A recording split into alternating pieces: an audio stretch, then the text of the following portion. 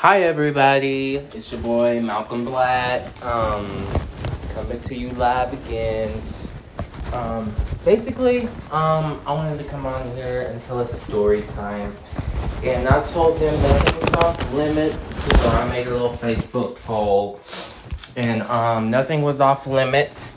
So what they chose to do, the story time options were how I lost my mom, the time I went to jail.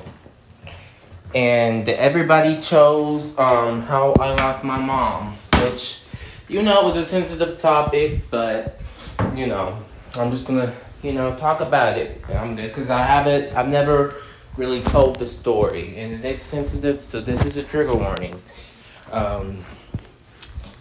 She died in 2011 at age 37. So,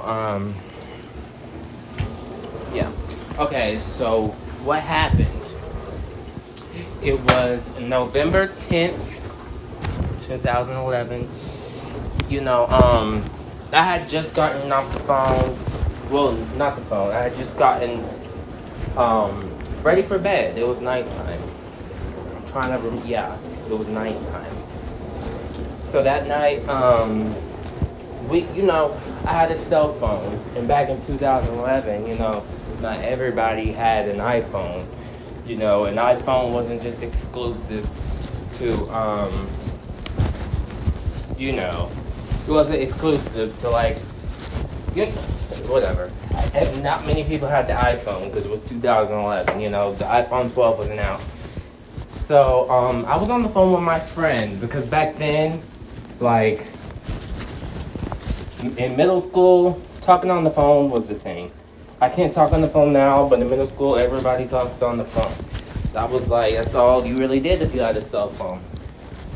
So I was talking on the phone to my boyfriend at the time, and I was also talking to my best friend. We were on the freeway. So basically, I was on the phone with them, right?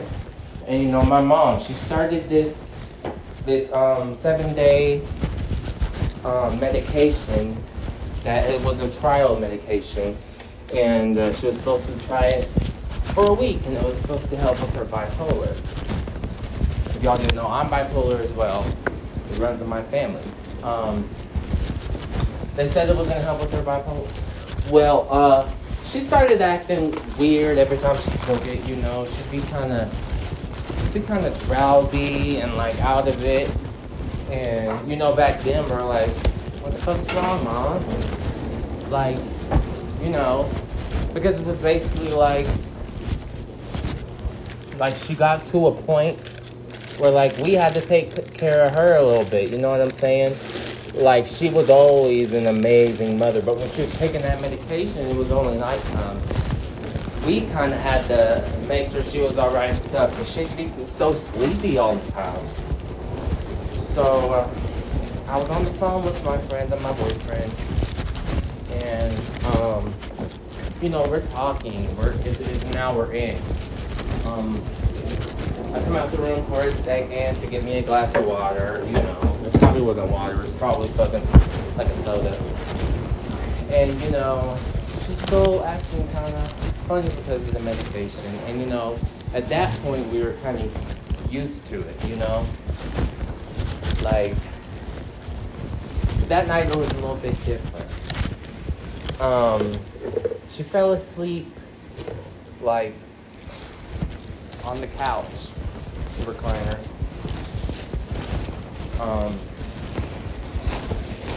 Somehow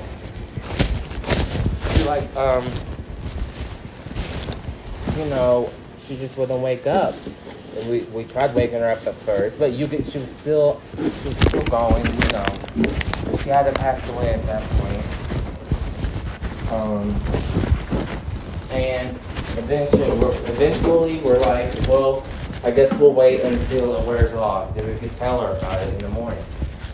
So, we let her rest so she can get it out of her system.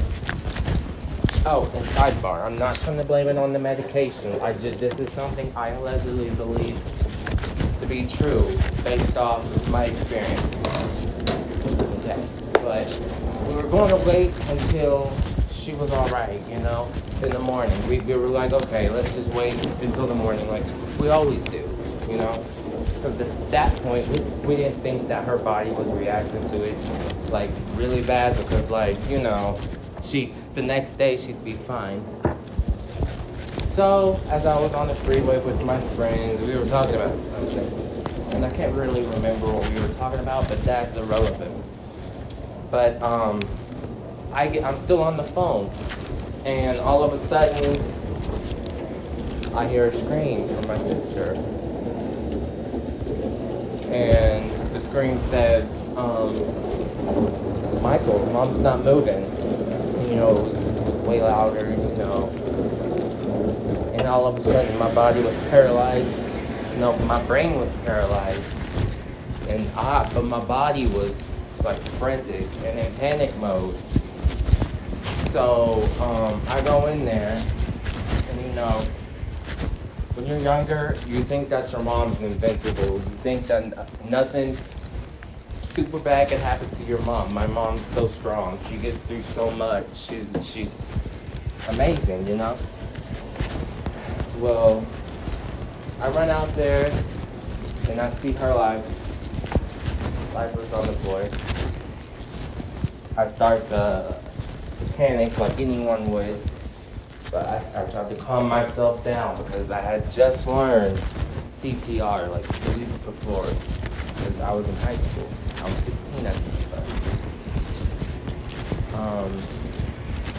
My sister, my older sister, she ran out in the car, trying to find somebody, trying to find a fireman, trying to find a cop, trying to even just find a stranger.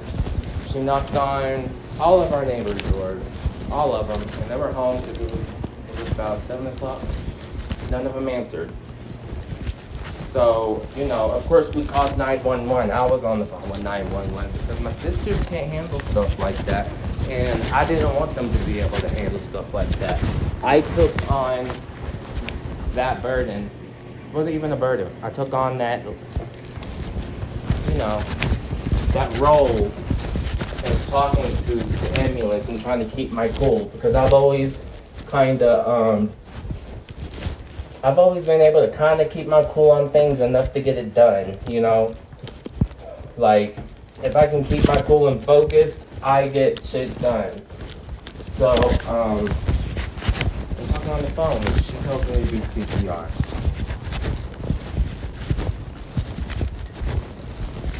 At that moment, I had already seen my mom's eyes roll back in her head. I watched it. I was giving her CPR,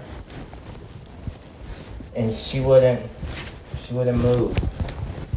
And I kept giving her CPR. I did everything the ambulance told me to do. Tears running down my face. I'm in panic mode. I'm thinking, what are we gonna do without a mom? I'm screaming. My sisters are screaming. My little brother is screaming because he's the one who nudged her and she wasn't moving.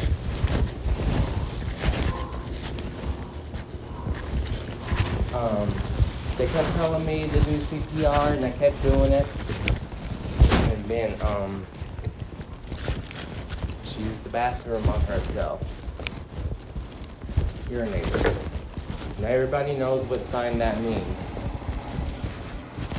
She's gone. Ambulance gets there like 30 minutes later. Like, they weren't even that far.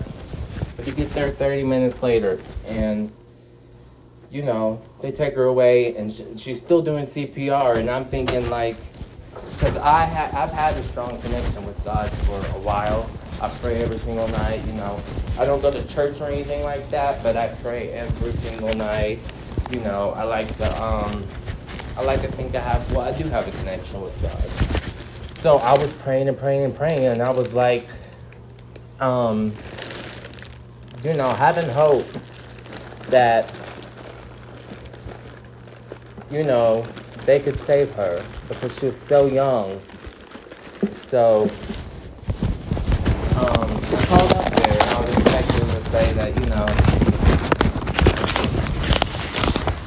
she got here quick enough. I was expecting it. That's not what I heard. The guy told me on the phone. I was like, is she gonna be alright? When is she coming home? And the guy, he got real silent on the phone. Really, really silent. And she told me she wasn't gonna make it. She was already gone. I felt my whole world crumble. It was definitely the most hurtful thing I've ever had to go through. I blamed myself for a very, very long time because I wasn't able to save her, and I was the one doing CPR. So I was blaming myself because I was like, you learned this and you couldn't even save your own mother. Like I was shaming myself over for a very long time. And because of that, I punished myself in certain ways. And I don't want to get into that right now. But that night will forever be in my mind.